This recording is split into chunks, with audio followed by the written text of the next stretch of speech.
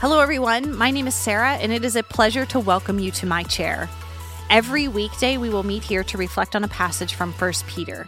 If you'd like to dive deeper into this book, I encourage you to find our reading plan on YouVersion. Simply download the YouVersion app from your app store, and then just type "Who is Grace" into the search bar and select the 1 Peter plan.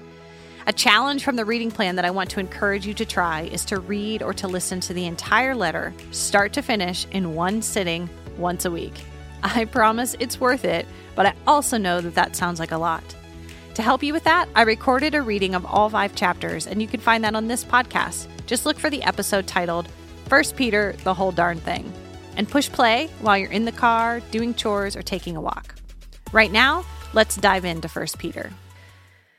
This is a letter that Peter wrote to several churches located in Asia Minor. And today, well, we're not going to get any further than verse 1. In fact, I think we're just going to hang on to the first 6 words. But before we even get to those, I just want us to reflect on the fact that this is a letter. Whoa, when was the last time you wrote a letter? Maybe an email counts? Maybe? I think that's a stretch, but maybe the closest thing we've got.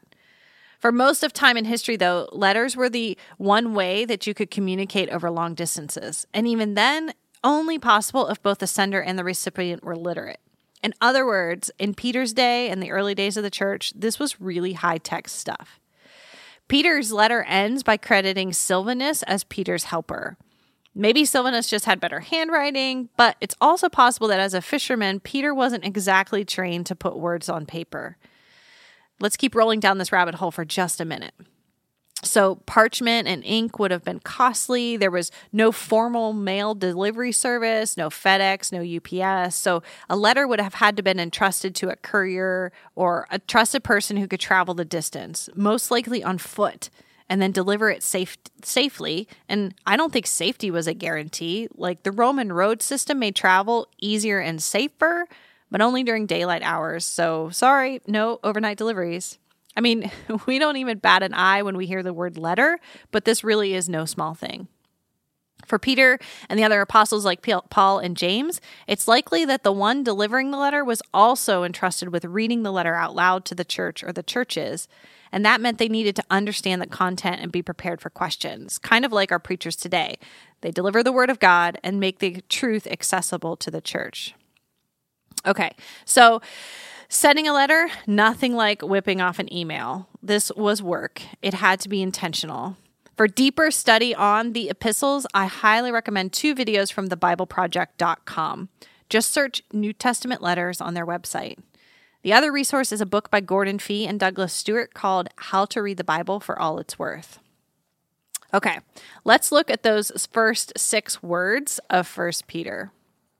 Peter, an apostle of Jesus Christ. This opening phrase identifies Peter as the author, but it also reveals who he is, how he identified himself. Apostle of Jesus Christ. That word apostle is from the Greek, and it means a messenger or one who is commissioned by another to represent him. In other words, Peter's saying that he was commissioned and sent by Jesus as his representative with a message. And in the pages that follow, we'll read the message. But for now, I just want to highlight the fact that Peter knew who he was. He knew what he'd been called to do. And I'm quite certain this wasn't the life he'd imagined for himself as a little boy, or even as a young man fishing on the Sea of Galilee. But a man named Jesus, the Son of God, turned his world upside down when he said, "Come, follow me, I'll make you a fisher of men." So what about you and me? How do we identify ourselves? I mean, I admit I've never written Sarah, disciple of Jesus Christ, at the top of an email or a letter or anything. I'm guessing apostle was the most important description in Peter's life. Is disciple most important to me? Is it to you? The word disciple means a learner who follows the teaching. Have I let Jesus so upend my world that following him and obeying his teaching is the most important thing in my life? I want to say yes, but I think I'm going to pause and let him speak first. So Jesus, me and so many of my friends who are listening today are exceedingly grateful that you have saved us. There was a day we said yes to following you, but so many things distract us and tug at us and pull our eyes away from you. So I ask that you would show me those things today. Show us those things today, Jesus. I want to be your fully devoted follower. Amen. Thank you for joining me today. Remember, you can always access Grace's daily read plan and additional resources like small group curriculum at whoisgrace.com/read. If this time is meaningful for you, please like, subscribe, and share this podcast so others can find it too. I look forward to meeting you at my chair again tomorrow. God bless.